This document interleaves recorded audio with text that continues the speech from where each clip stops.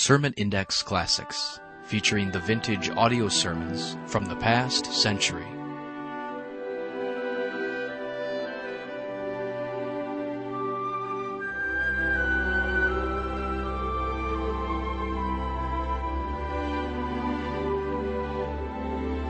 Welcome again to Sermon Index, and today's program featuring some of the best sermons preached in the last century. This program is provided by the Ministry of Sermon Index. For more messages, log on to our website, www.sermonindex.com. Now, here's today's program.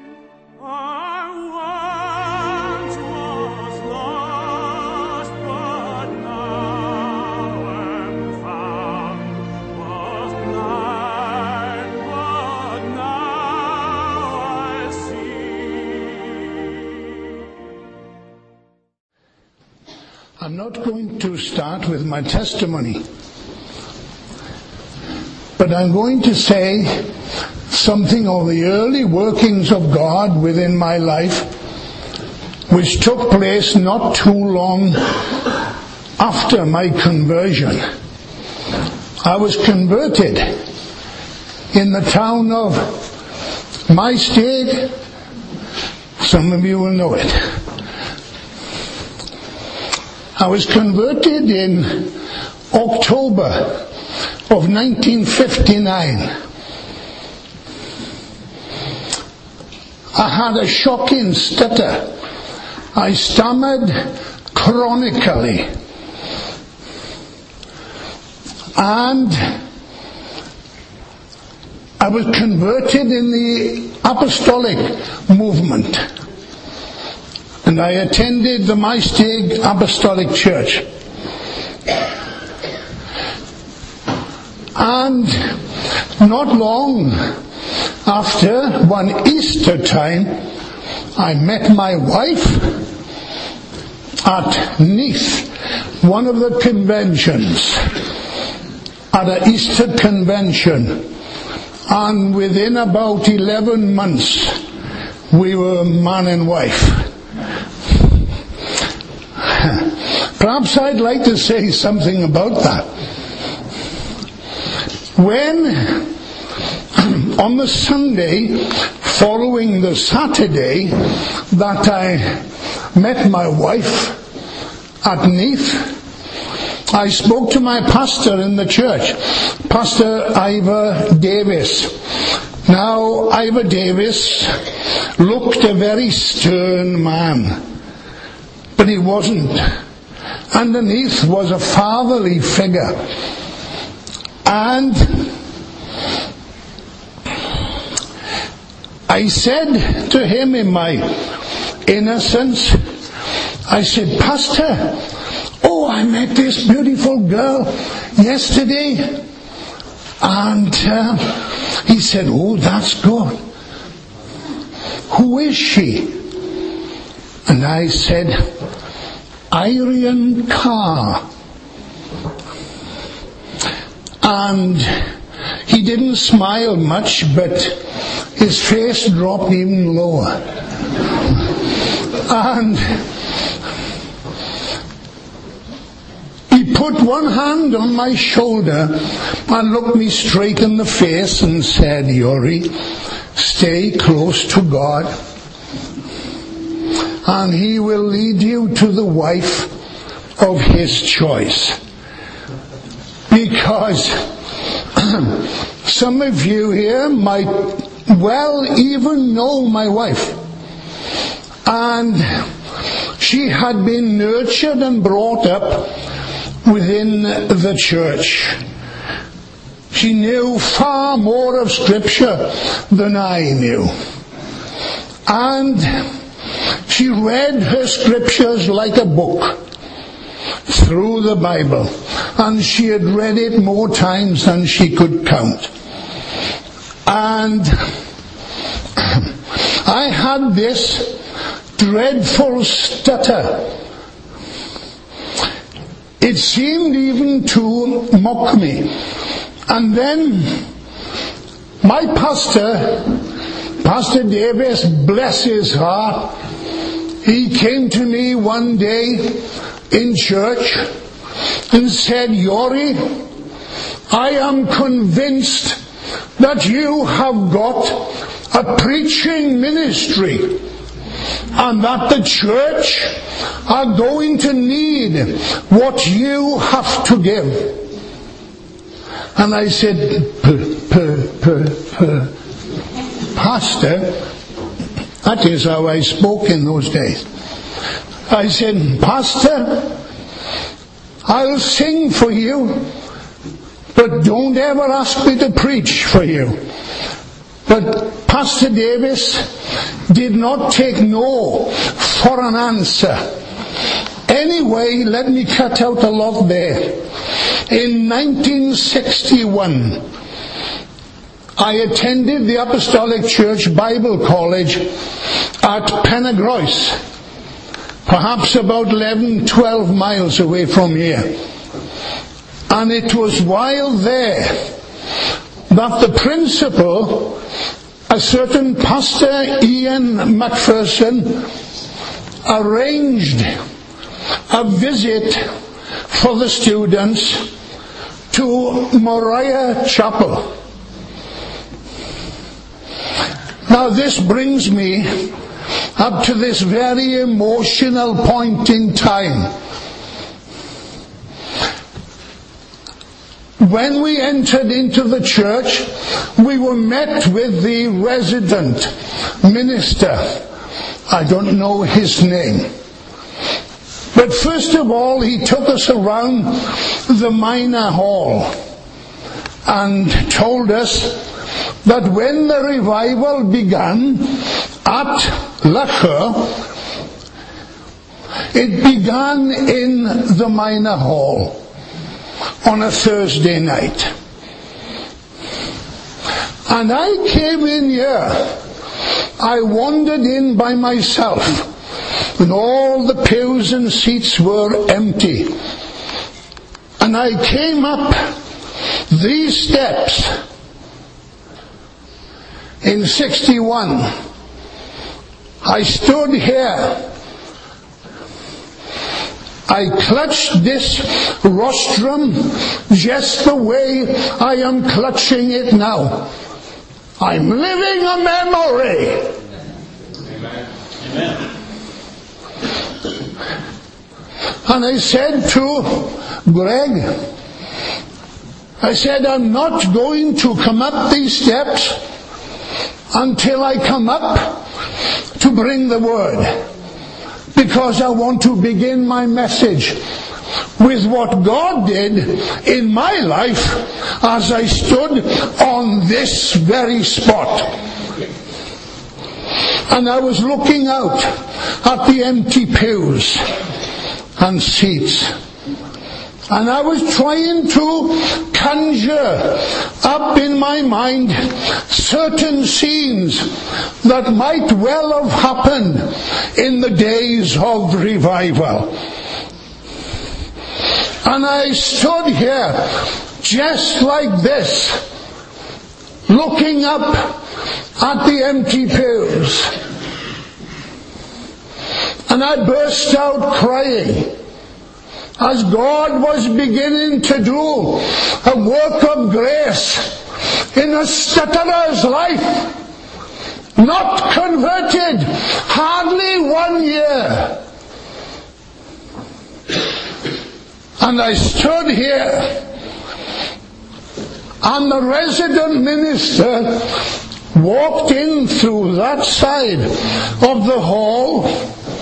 He came down here, he stood about by the step and looked up at me crying.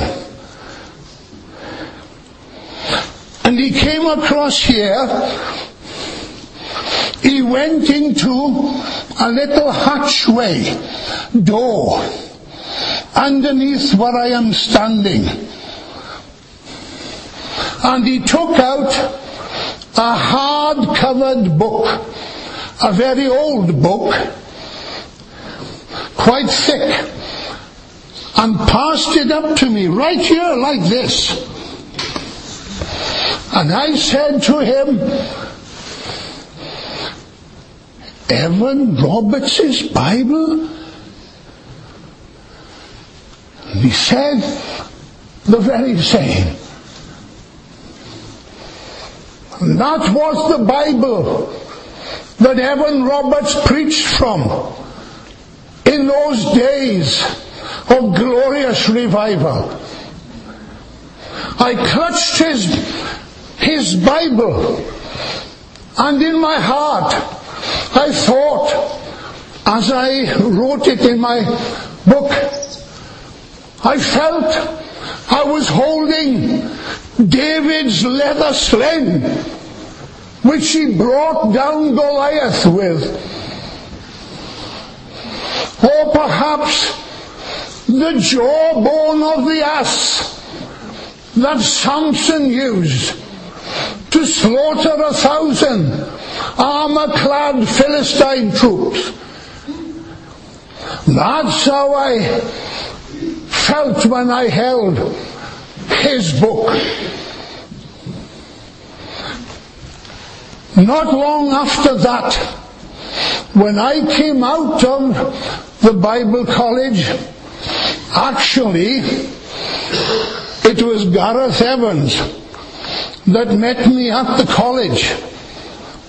And he took my clothes, the things that I had, in his car, and we went home together.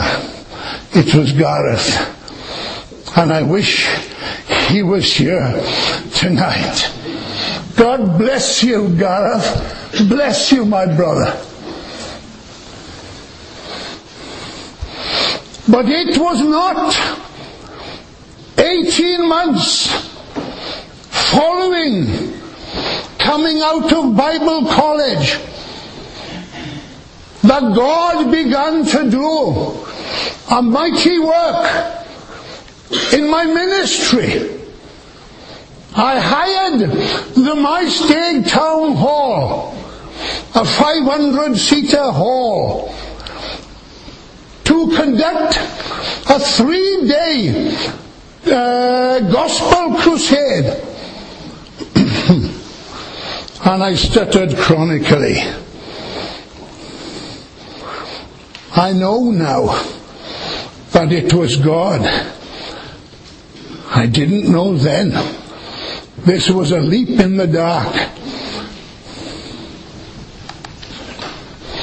And that hall, on the second night, and Gareth was there, in that hall, I stammered my way for a certain while.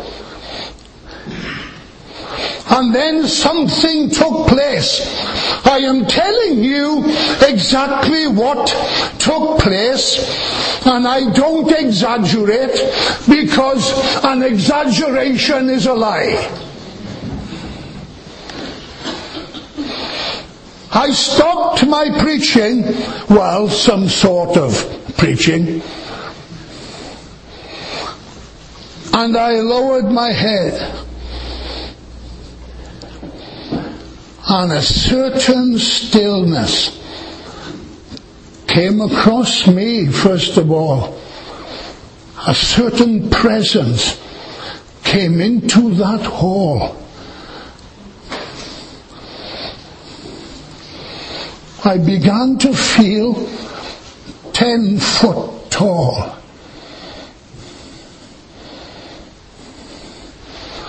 And I began to speak with total fluency. And that night, the Holy Spirit, and I hadn't even got to learn His voice then. My sheep hear my voice. But I didn't know His voice at that time. But He said to me, "Stop your preaching and wait upon me." So I called the whole hall to silence. Now this is going to launch me into what I want to say from the Word of God. I called them to silence. it became so silent you could hear the whirring of the mechanics of the clock that stands on top of that town hall. You could hear the whirring of the cogs. It was so silent. And my flesh began to tingle. I knew that something was happening, but I was a learner. I asked somebody else to take over for me because I knew that something was going to take place. And right then, God seemed to say to me, "Do you see that young teenage girl in that seat?" She was in the second row of seats back from the stage. And God said, "Watch her. She's your key." So I watched her. And someone, as we tend to do within Pentecostal meetings, we don't like silence. We've got to fill it with a song. And it was no different then. Someone struck up, "I am coming, Lord, coming now to thee." There's nothing wrong with the hymn, but it cut across my spirit like a knife. I knew it was not what God was wanting. So I called him to silence, and he didn't hear me, so I shouted for silence, and he heard me.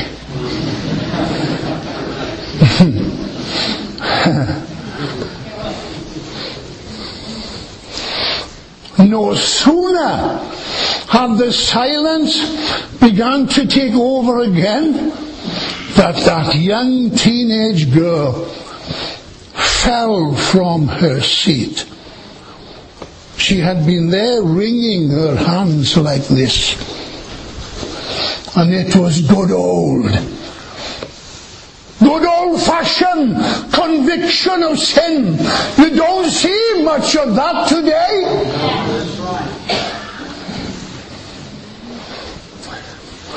And she dropped out of her chair onto the floor. I'm not talking about carpet time.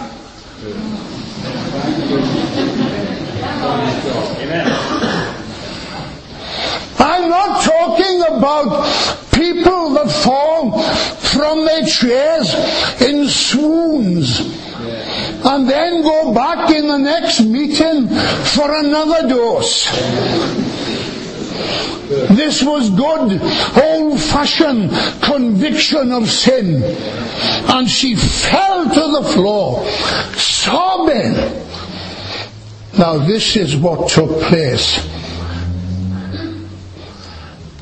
Starting right from the stage. Just like a gentle breeze, something was moving like that across the congregation.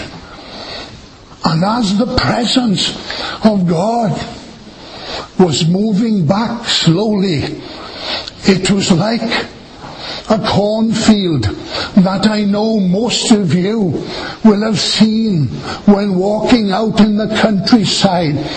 You see a field of ripened corn, and you see a gentle breeze wafting over the top of the corn, and you see the result of an invisible wind. And as the presence of God was moving back, people were falling over in their chairs. young people and older people. I don't lie, I don't exaggerate. People began falling out, others crying on God. And it was, I have called it, a Holy Spirit carnage. Because there was bodies laying everywhere. Sobbing bodies. And I had to call for Christian people to help us to try and deal with all these that were crying out on God. And we literally carried them, hands and feet, into the dressing rooms behind the stage. I didn't know how to cope with this. I was out of my depth. I'm looking for some water.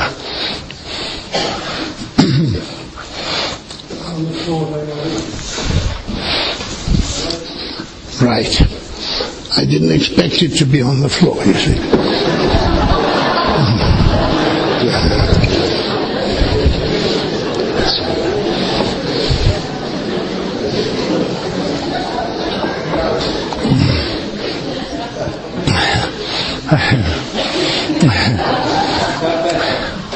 Perhaps I expected myself to be on the floor by now.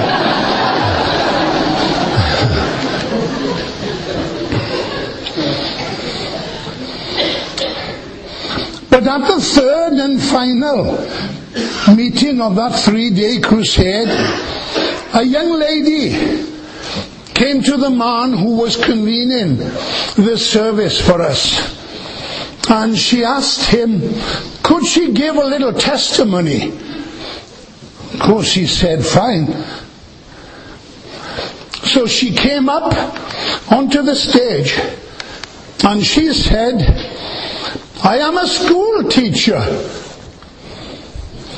in the school on the top of the hill.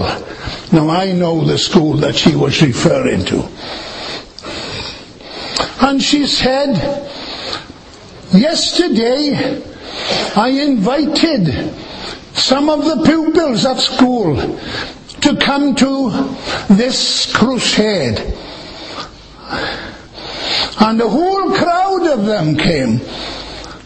And she said, yesterday was my birthday.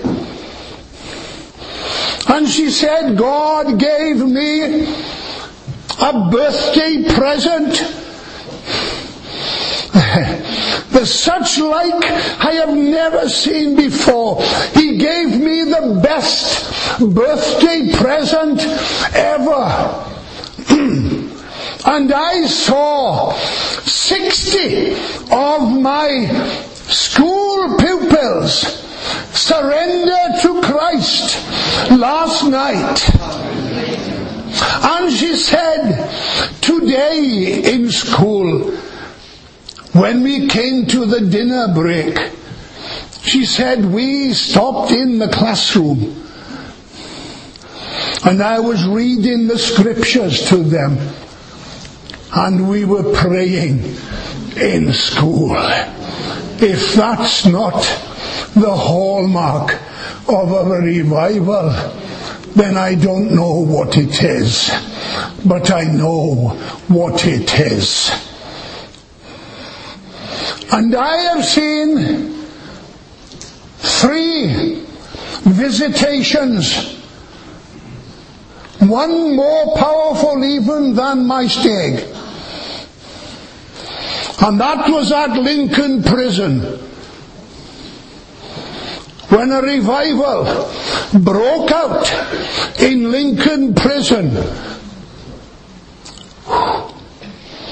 I've never seen anything like it.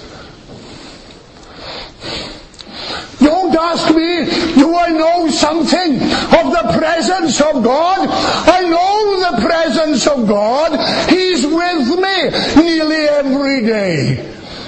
I wake up with him, and I take him to bed with me in my prayers.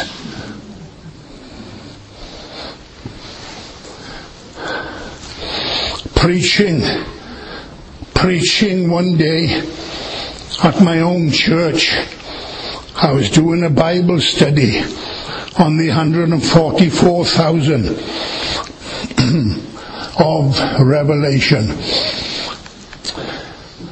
And when I was reading the portion of Scripture for the second 144,000, it talks, John is saying, and I heard peals of thunder.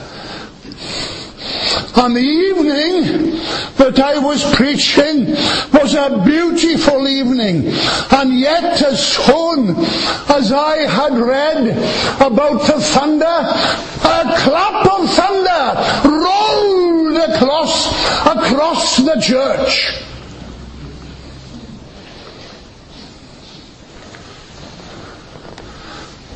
And the pastor, Ken Calder, said to me, "That's thunder." I said, "I know it is." I was shaking.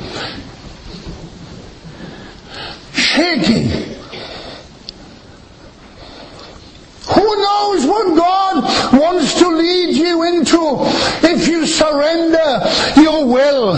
I had a stuttering tongue, but I gave it to God. He asks you for your heart. If He's got your heart, He's got you all, including your tongue.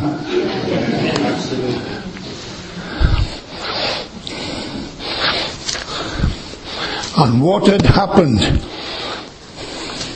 in that town hall had its roots right here.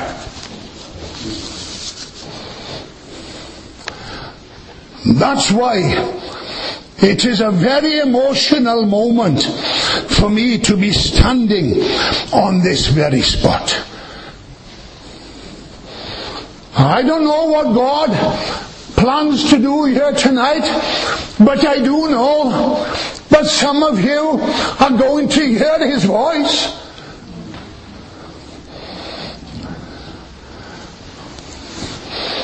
Now let's go into the Word of God. That leads me in to what I've got to say. I'd like you to turn, please, to Isaiah.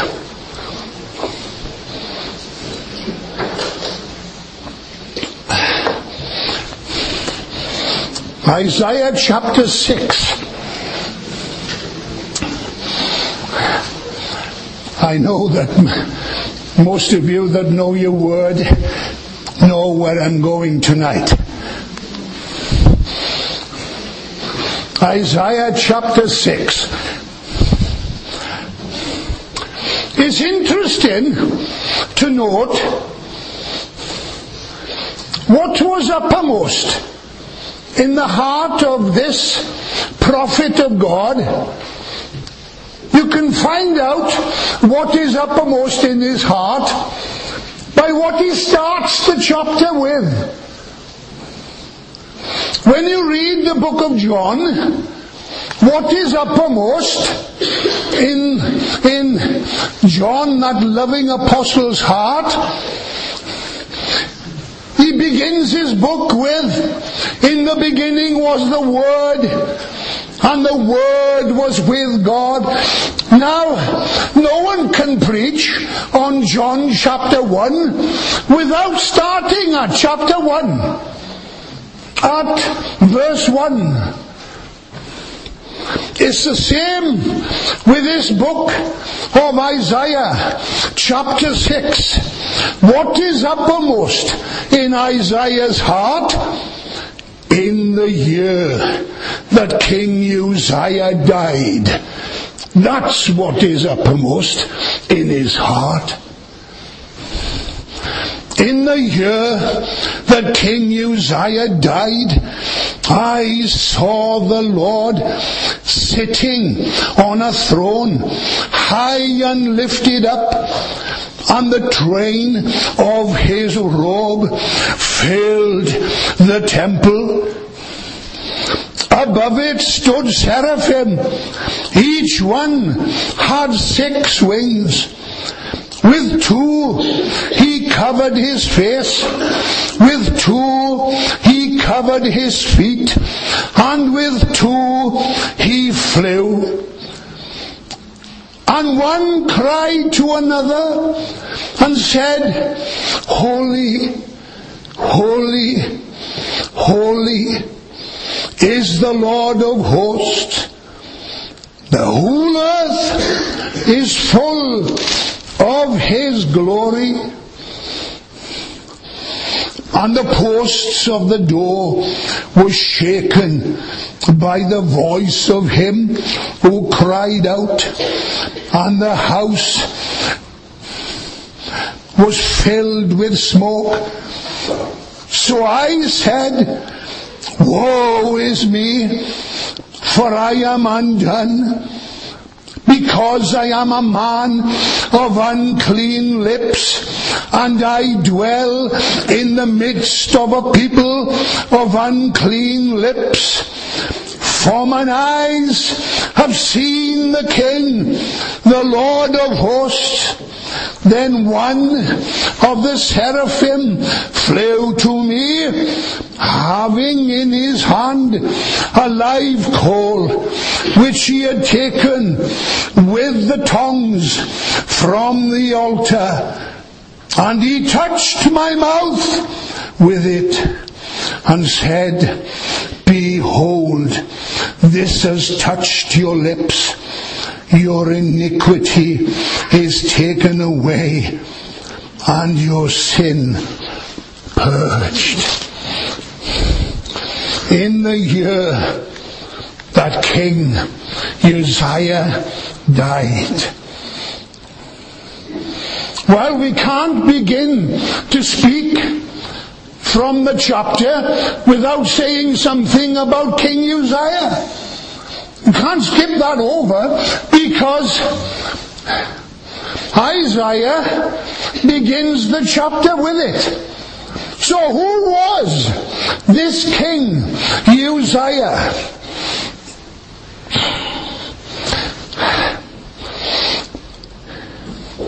He is one of the most godly kings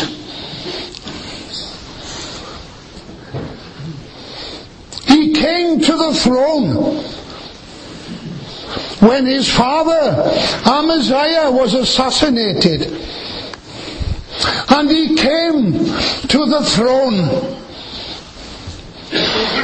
He was crowned king when he was 16 years of age, and he reigned for 52 years. And they were 52 glorious years. 52 glorious years. And he performed within Jerusalem tremendous feats of agriculture. He sank wells. He planted vineyards. He fortified the city on the towers. He had experts in warfare, inventing various machines that would make them very powerful in battle. He did a lot for Jerusalem. He did a lot for Judah. And his fame began to spread from the north, south, east and west. Everybody began to hear about King Uzziah and the way that he was following God. They were God-blessed years, 52 years. And I suppose that Isaiah was a very happy prophet at that time.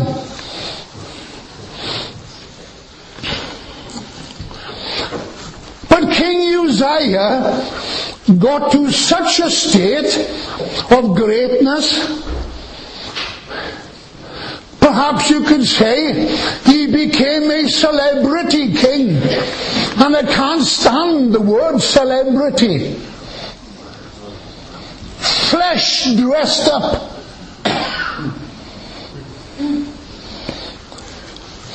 But he became so powerful that he thought that he could even take over from the God-instituted priestly system of offerings. And so, one day, he entered in to the holy place where the golden altar of incense was. And he went in there to offer incense on the altar of incense. And he was just about, I don't believe that he actually did it, but the high priest, together with 80 priests, went in after him.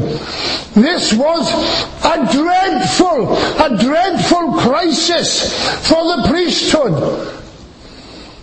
And they ran in after him.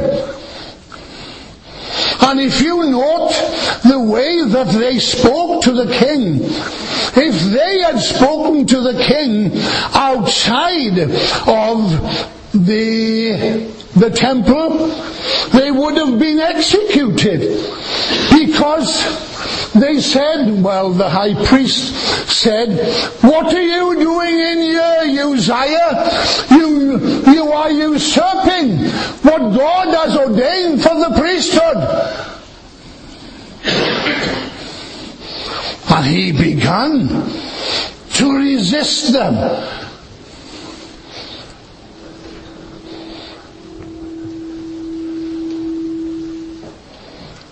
And something happened inside that holy place.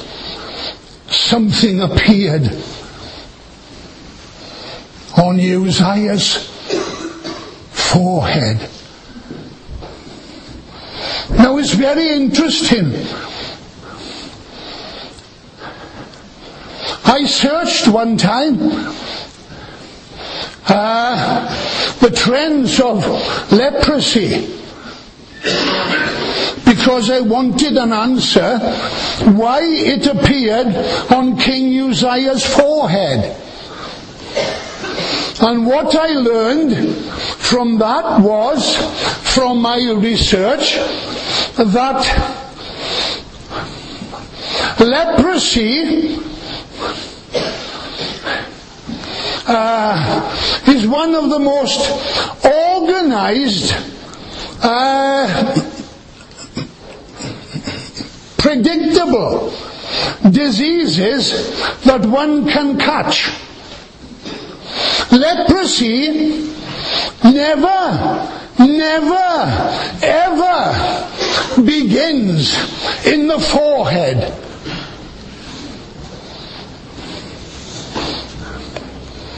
It always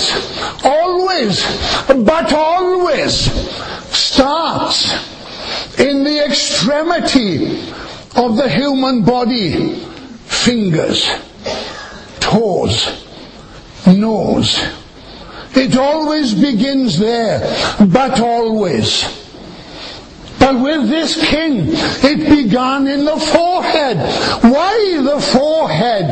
Well, my searching of Scripture is that the forehead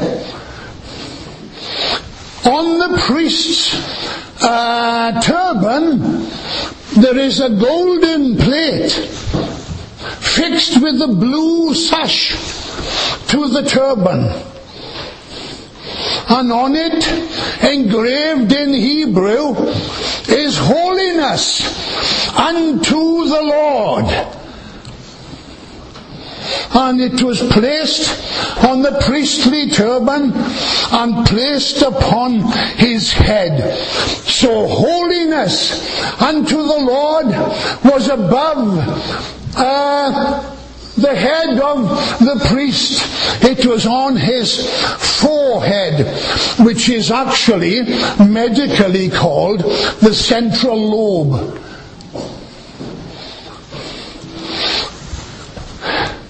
But even if the king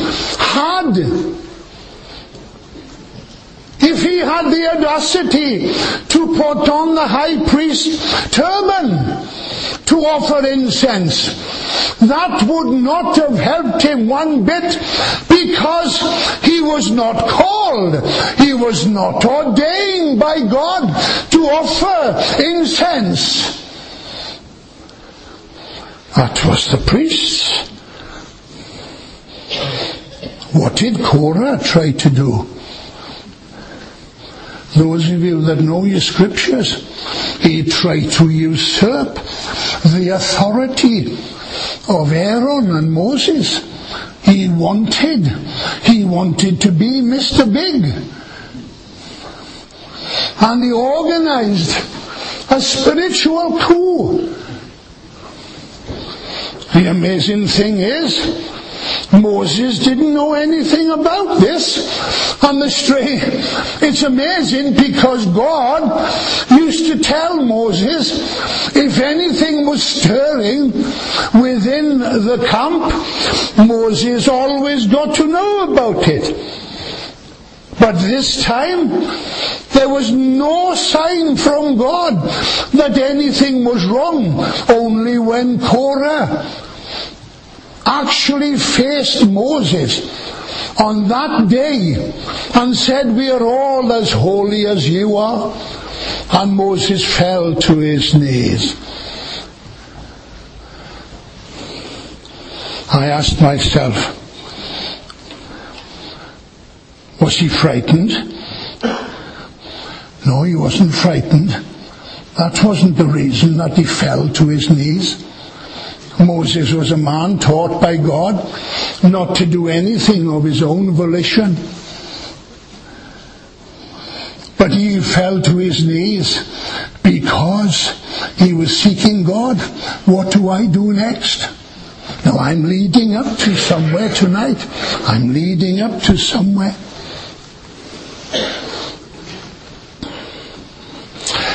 In this chapter, one thing, one overriding subject that pervades through this 6th chapter is that of holiness. Now there's a word you don't hear too much of today. Holiness. But I tell you this, unless we are holy, unless we are doing things right with God in holiness, forget about praying for revival.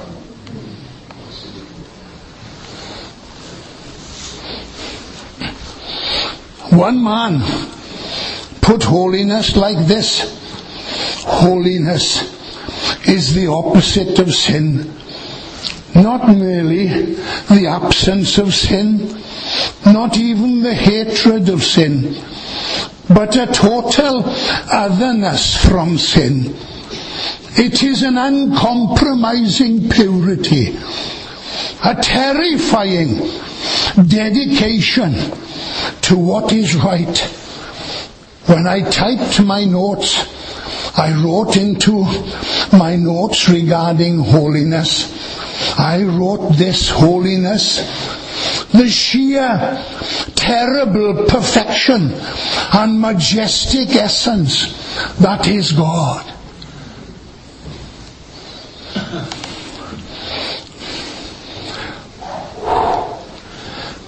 The events of chapter 6 we're going to bring to Isaiah, first of all, a crippling crisis point.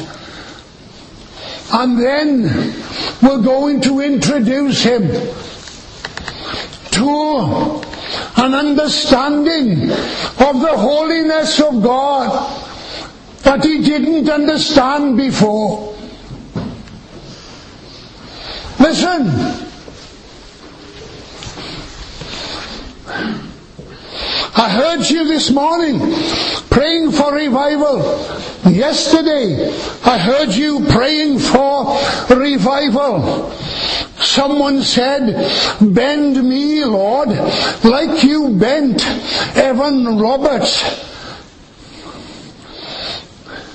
The theme of this conference is dedicated to revival. And I like the way that a write-up of this and other conferences says, this is a genuine searching whether God will send another revival. Now I like that.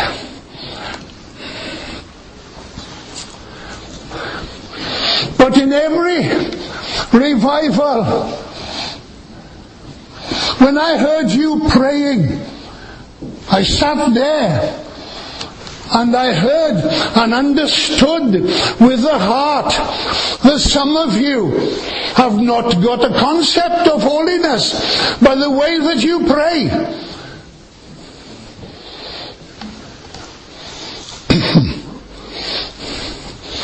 At the Bible college, I came under the teaching. Do you know, I've left my notes already. I don't know where I am with these notes.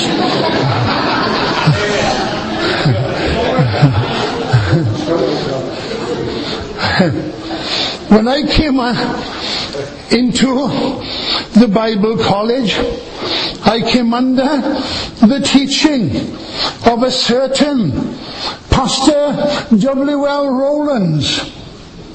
Would anybody here know W.L. Rowlands? You know him. Now I became friends with this man of God, this very unusual man of God, very unusual. Perhaps, I don't think it's cruel, but I mean it with the best intentions of my heart. Perhaps slightly eccentric,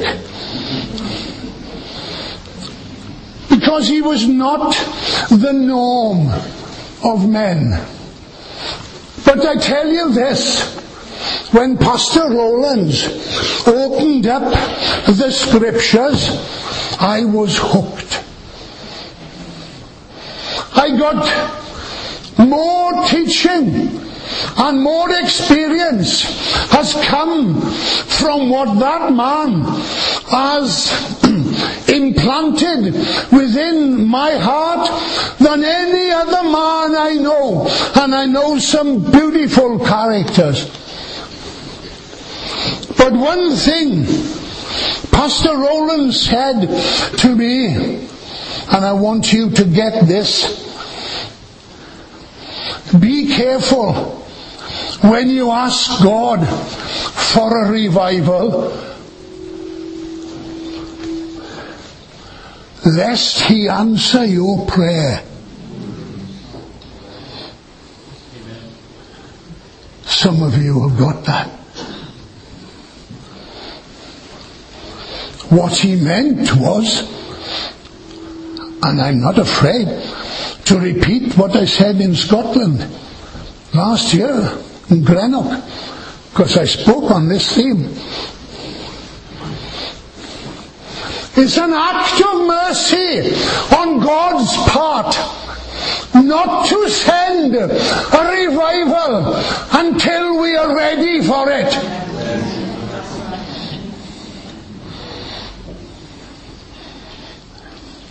And the way you hear some people pray, I know, you haven't got a concept of revival. You haven't got a concept of the holiness of God. If you had a concept of the holiness of God, you wouldn't refer to God as him upstairs.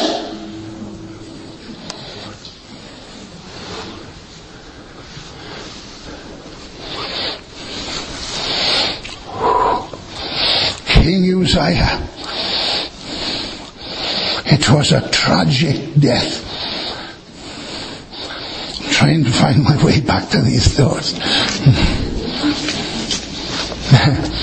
I'm back to explain the predictability of leprosy.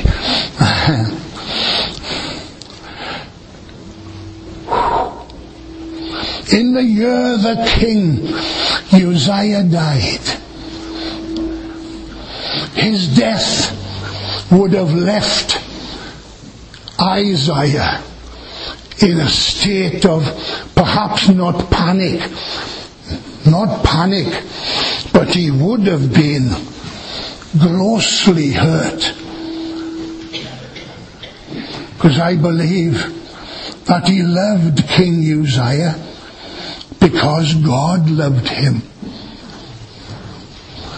And how tragic, he would think, how tragic, my friend, King Uzziah, why did he do such a thing as to usurp another man's ministry?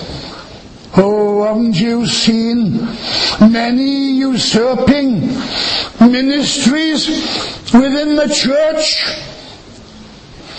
Men that are pastoring churches who would be better off sitting in the pews.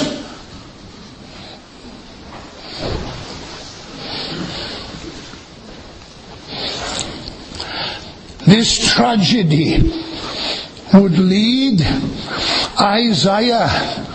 Now I'm going to speak about this vision because there's something here which is quite amazing.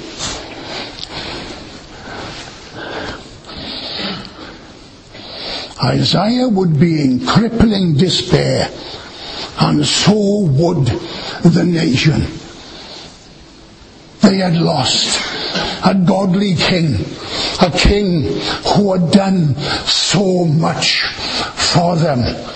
But now he is locked up in his own dwelling, and the affairs of state are being run by his son Jotham.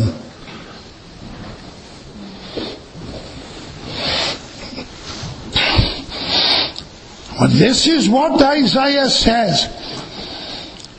In the year that King Uzziah died, I saw the Lord sitting on a throne, high and lifted up, and the train of his robe filled the temple. Above the throne stood seraphim. Each one had 6 wings. With 2 he covered his face, with 2 he covered his feet, and with 2 he flew. And one cried to another, Holy, holy, holy is the Lord of hosts. The whole earth is filled with his glory. Do you know, a friend of mine said to me a couple of hours before we left home to come to Wales, we were talking about the seraphim and how they covered their faces with 2 wings and covered their feet with another 2. And John said to me, and I jumped in my chair, he said, why did they cover their faces? They are not equal with God. Only those that are equal with God can face God face to face without covering his face. And there's only one. There's only one. Do you think Jesus covers his face when he comes into the presence of God? Holy, holy, holy. The only attribute of God which is spoken of 3 times in succession. Holy, holy, holy. There is no other attribute of God. We read in Scripture that God is mighty. But we don't read mighty, mighty, mighty. We know that God is merciful, but do we read merciful, merciful, merciful? No, but we do read holy, holy, holy.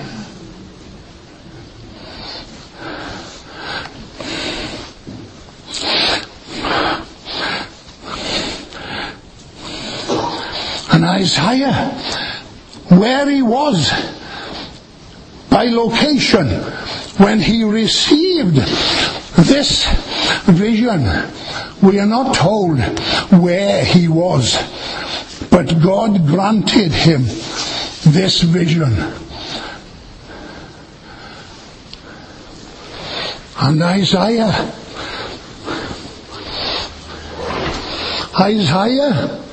who is known by many Bible teachers as the Shakespeare of the Old Testament,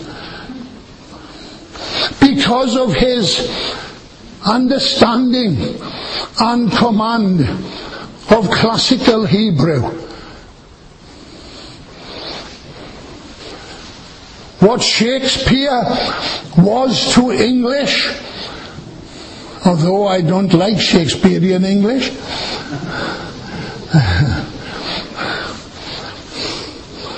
but what Isaiah was to English, what Shakespeare was to English, Isaiah is to Hebrew.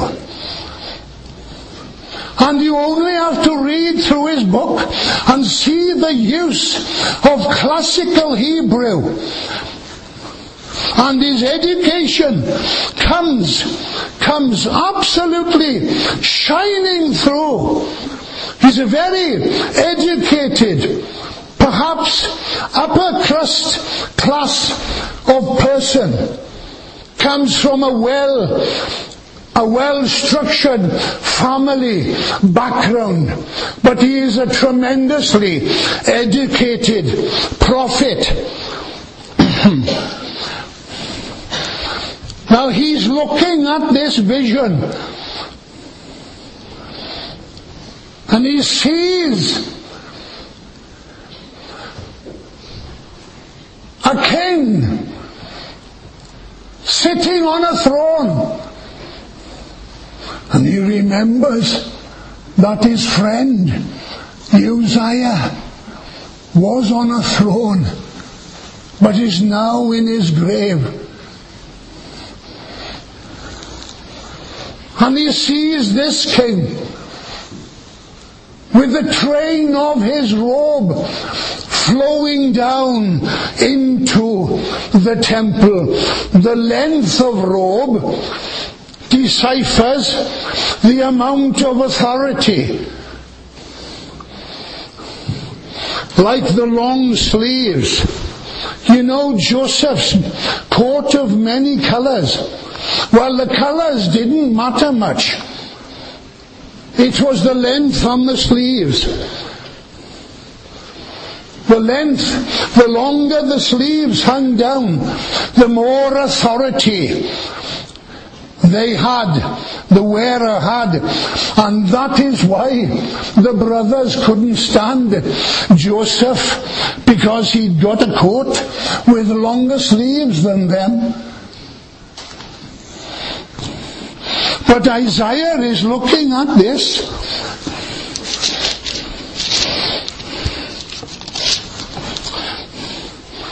Woe is me, is his response. Woe is me. I am a man of unclean lips.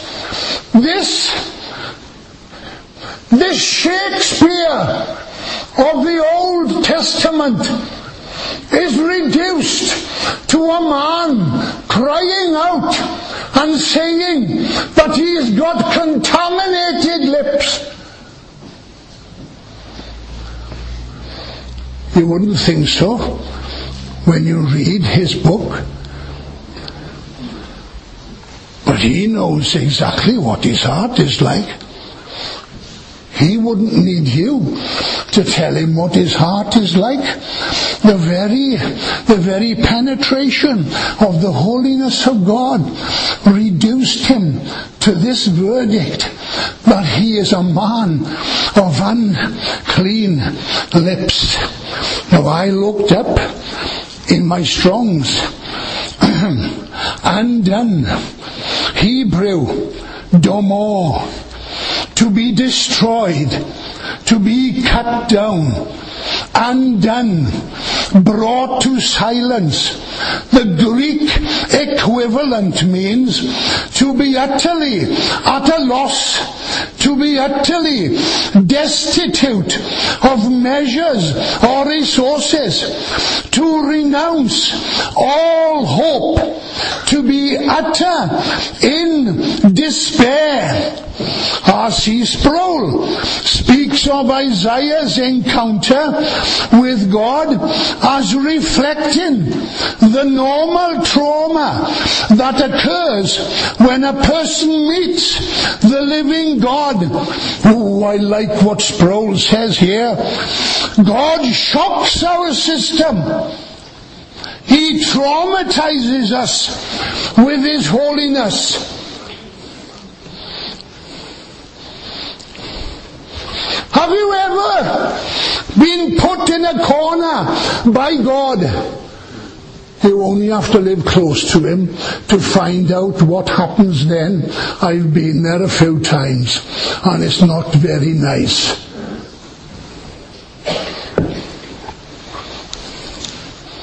When God puts you in a corner. Pastor Rowlands said to us at Bible class at the college one day, he said one day, God said to me, Willie, you are dust.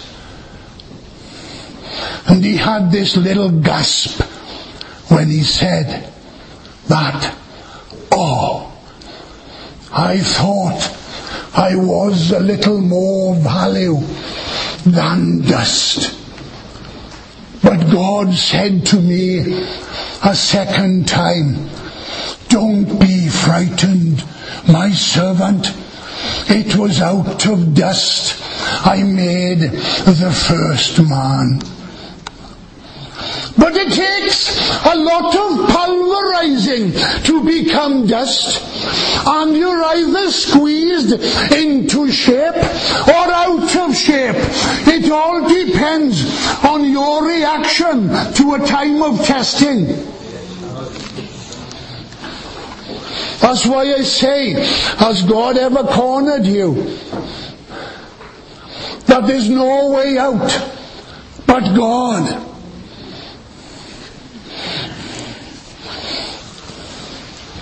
And when Pastor Rowlands, he was very ill, and I went to see him one day at his house.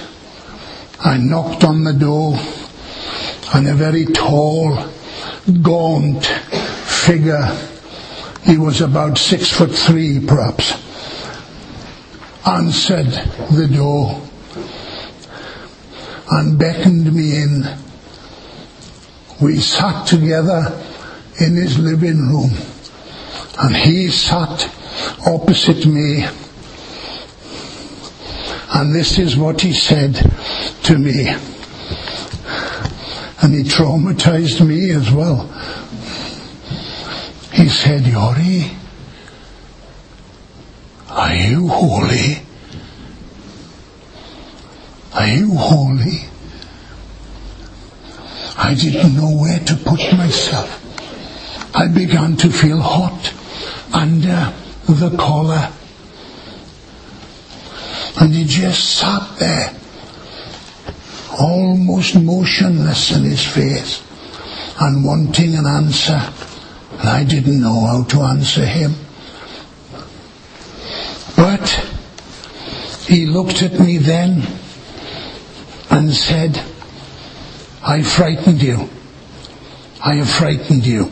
I didn't want to frighten you. But he said, do we need holiness to come to God? Yes, we need holiness. Is it righteousness we need? Oh, most certainly righteousness. He said, whatever a man stands in need of, Christ has provided that in his Son, Jesus Christ.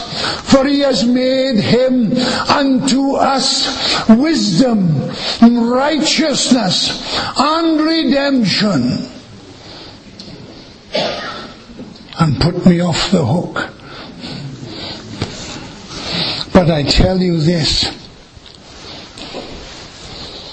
not long after I'd got converted, let me tell you what happened. I was at my first apostolic convention at Pennegrois. And I was stopping at a school because the movement hired the schools when they were on holiday and conducted their conferences in school holidays. So I was housed in a classroom, and I call this in my book the classroom experience. And I had come home and come to the school from the service. And at 10:30, a call goes out, lights out everybody. Now this is what happened, and this is another dealing of God within my life. Some of you are shuffling. I hope I'm not overdoing it here.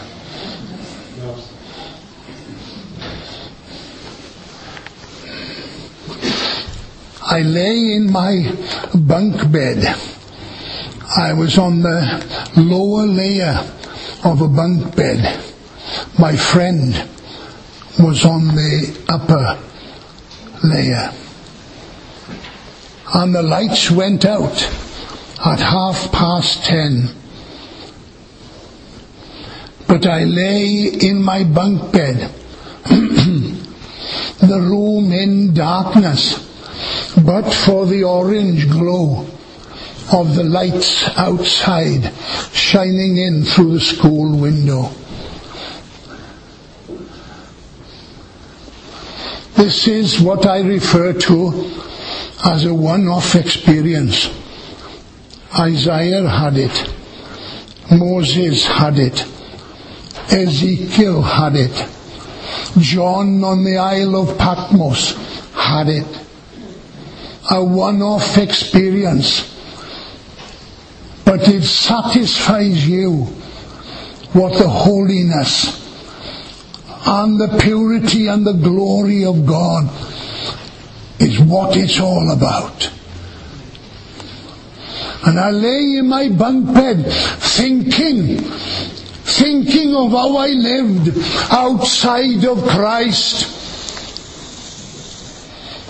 I had my head in my hands like this, laying back in the bed and thinking about it. And then something began to stir in my heart. And I felt the presence of God come into my room, into this schoolroom. And I felt I wanted to worship. Have you ever felt that you want to worship God simply because He is God?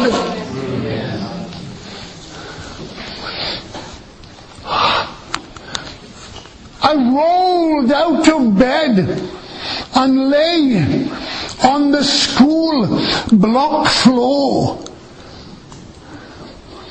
I lay on the floor, face down, and sobbed, and sobbed, and sobbed. And I literally felt gentle.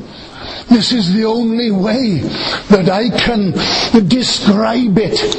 I felt gentle waves of glory wafting up and down my body as I lay on the floor. I cried and sobbed and sobbed, and I felt cocooned in God, cocooned in Him. Have you ever felt cocooned in God? He's so intimate with you, you feel that you can reach out and touch Him. That's how I felt. I lay on that floor for a long, long time until I could cry no more. And then I went back. I crawled off the floor and crawled into the lower part of the bunk bed. I'm glad I wasn't on the top one. I don't know how I would have made it. But I crawled into the lower part of the bunk bed and lay down.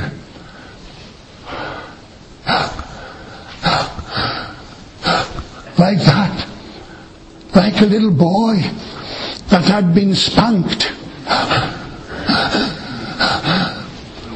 And the presence of God bursting out of my heart. Let me tell you, I'm no special person. It's only that God has ordained to treat me this way.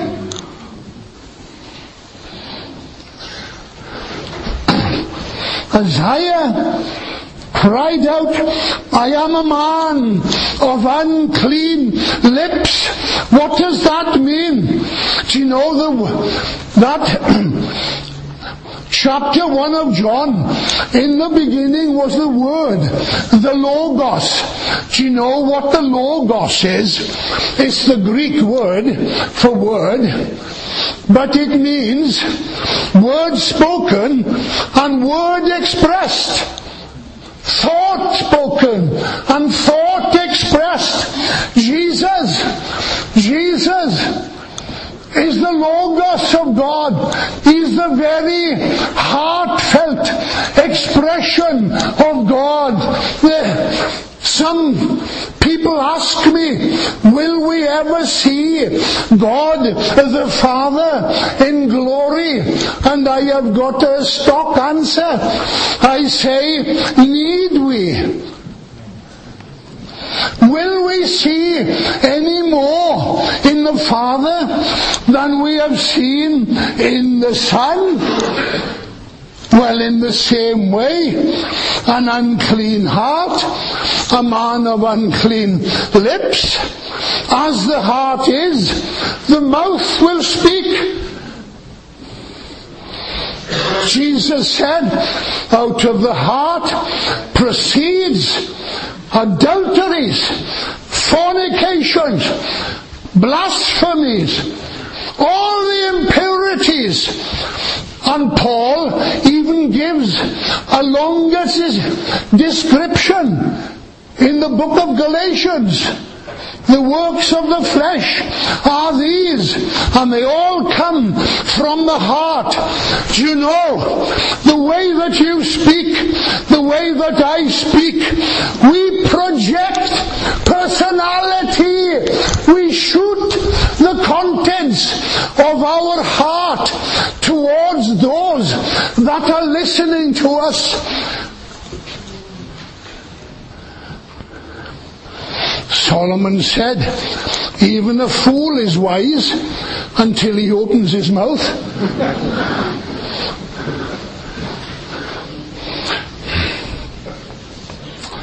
As the heart is, so the mouth will speak. And Isaiah cried out, I am a man of unclean lips. For mine eyes have seen the Lord. I know that this is talking to some of you now.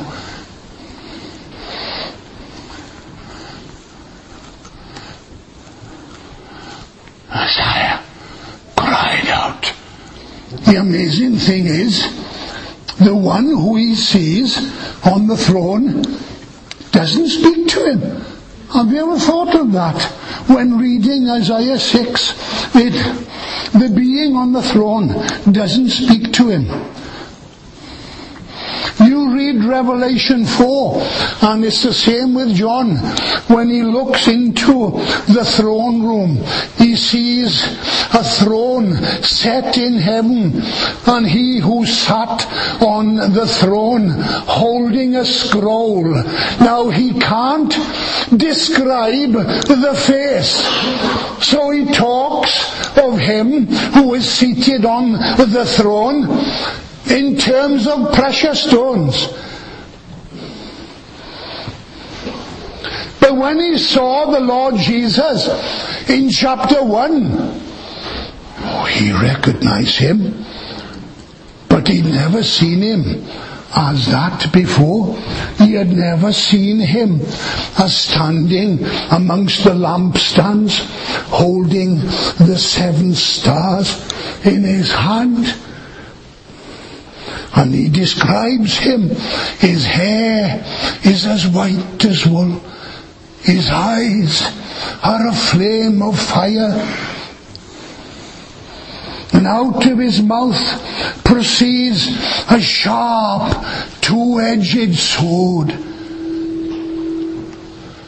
And when I saw him, I fell at his feet as dead. Have you fallen at the feet of Jesus as dead?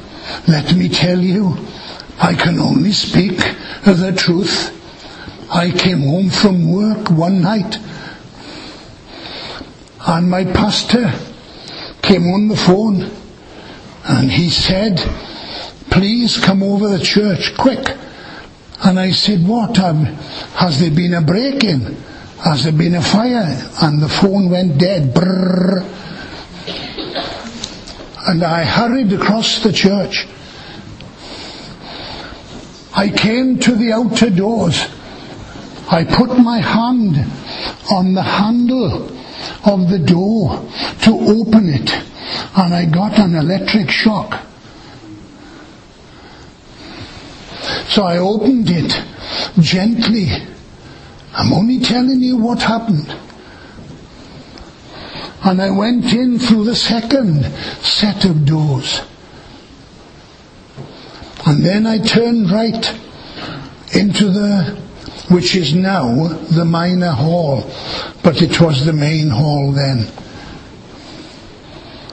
And there, hovering above the pulpit, was a cloud. A cloud.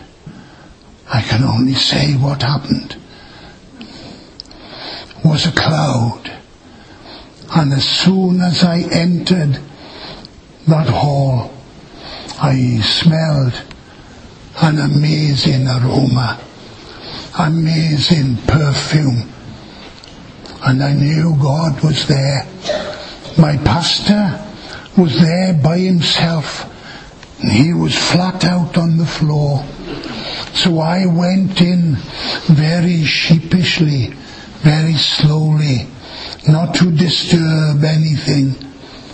And I lay down beside my pastor and bathed myself. And the thing that struck me was I felt contaminated. I felt my heart. I felt the dirtiness and the filthiness of my heart. And I, a professing Christian, how do you think Isaiah felt when he saw this crushing purity of the holiness of God? Oh, I'm a man of unclean lips. This Shakespeare of the Old Testament is reduced to a man of unclean lips. And the response didn't come from God, but the response came from one of the seraphs. And one of the seraphs flew and Cain took a live coal from off the altar and placed it upon my lips and said, "Behold, this has touched your lips. Your iniquity is taken away and your sin purged." Now I'm coming to a finish.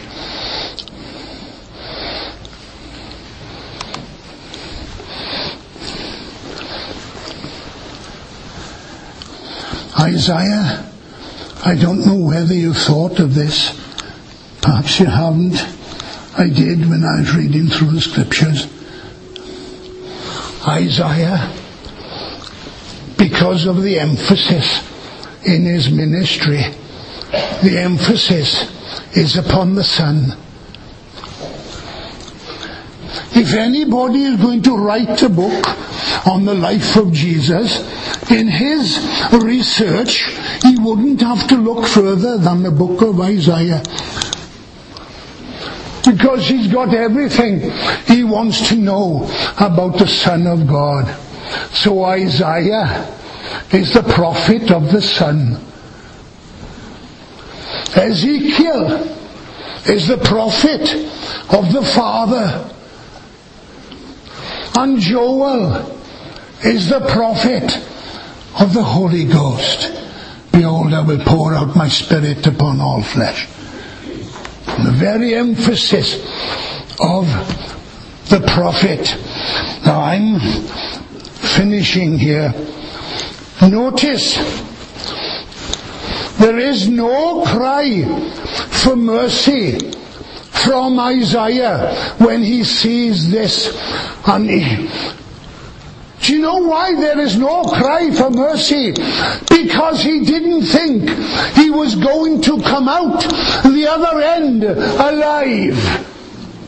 He thought he was going to perish, as many thought in his day. You read of the mother and father of Samson when they met the angel of the Lord. And they were going to prepare the angel of the Lord a meal. And they asked the angel of the Lord, "What is your name? What is your name?" Because character is known by the name. And the angel of the Lord said to Manoah, "Why do you ask my name when it is wonderful, wonderful?" And later, when the angel of the Lord didn't appear again to Manoah or his wife, he said, "We are going to die now because we have seen the Lord." And Isaiah thought the same thing.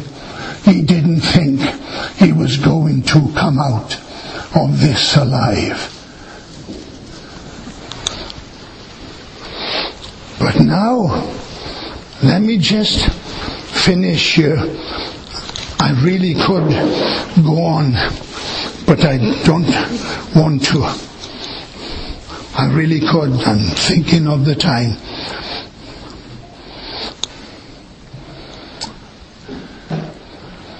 When Moses saw the glory of God in Exodus 34, when he saw the names of God shown him, what happened with Moses? He fell upon his face and worshipped. Now I'm going to say something here that perhaps you won't quite agree, or perhaps you won't understand. But do you know what? I searched the scriptures prior to Exodus 34, and there is no clear statement that Moses worshipped God prior to Exodus 34.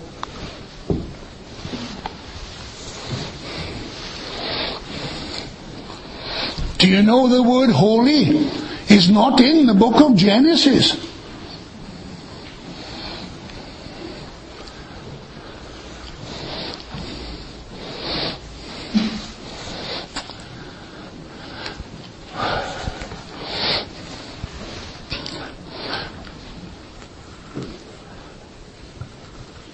My Father, tonight I pray, as Moses collapsed to the ground and worshipped you, as Ezekiel saw you enthroned above the cherubim, he fell to his face. And John on the Isle of Patmos, when he saw his friend, the Son of God, he had leaned upon his breast when they sat at a meal. He knew the heartbeat of Jesus. I want to ask you here tonight, if you're not prepared to accept that God is holy. Two of the four sons of Aaron, Nadab and Abihu, brought a sacrifice, a wrong sacrifice to God, and fire came out of the temple and destroyed the two of them. And Moses went to Aaron and said, Aaron, this is what God is saying all along to those whom I allow to come near me. I must be regarded as holy. If the Saviour that the church is presenting to the world outside, if he is not presented as a holy Son of God, we've got no other God to preach.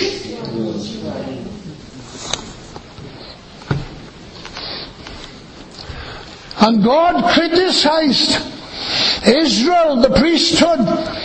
And this is one of my last statements. In Jeremiah, he said, my priests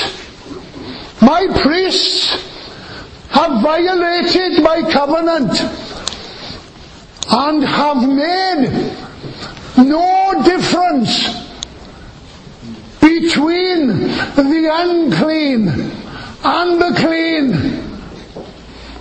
No difference. You can't decipher purity from the unclean. And the priests had done that. And the church is doing that to a great extent. Don't tell me that the Holy Spirit can anoint Christian rock groups. What is flesh is flesh and will always remain flesh. When we present a Jesus who is the Holy Son of God, perhaps we'll be coming close to presenting a gospel which is pure. That preacher last night, wow, what a man of God Paul Washer is. Do you know what I said to God personally? For I was a little confused as what to speak here tonight. I said, Lord, if it is your will that I preach this message, I want you to let Paul mention certain parts of it.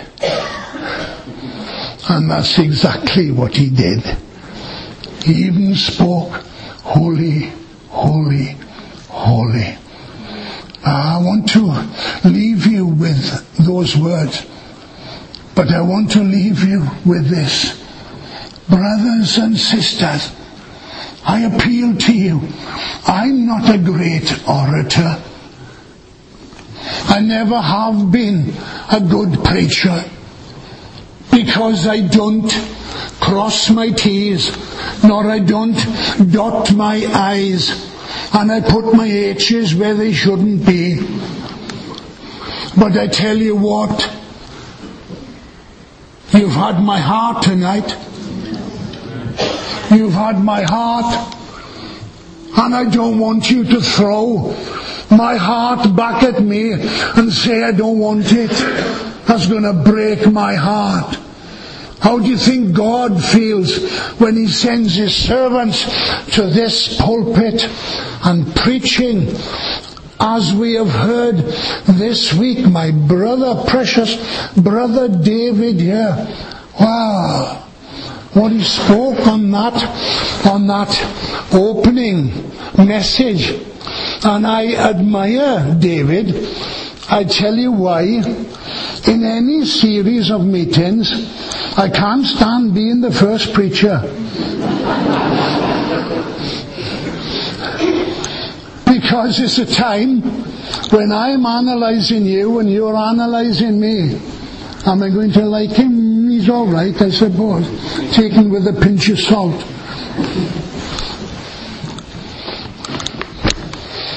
I trust that I have said something tonight that's going to stir within your heart a desire to seek God, perhaps not for a revival, but for a personal revival. And when God grants you a personal revival, you can then pray for a more widespread revival. But I advise you, find out what a revival is and what it costs before you ask God for it, lest he send it to you. God bless you. Our prayer is that you have been blessed and encouraged by this sermon. To download full sermons, go to our website, www.sermonindex.com. You can contact us through the website, and please share a testimony of how this sermon has ministered to you.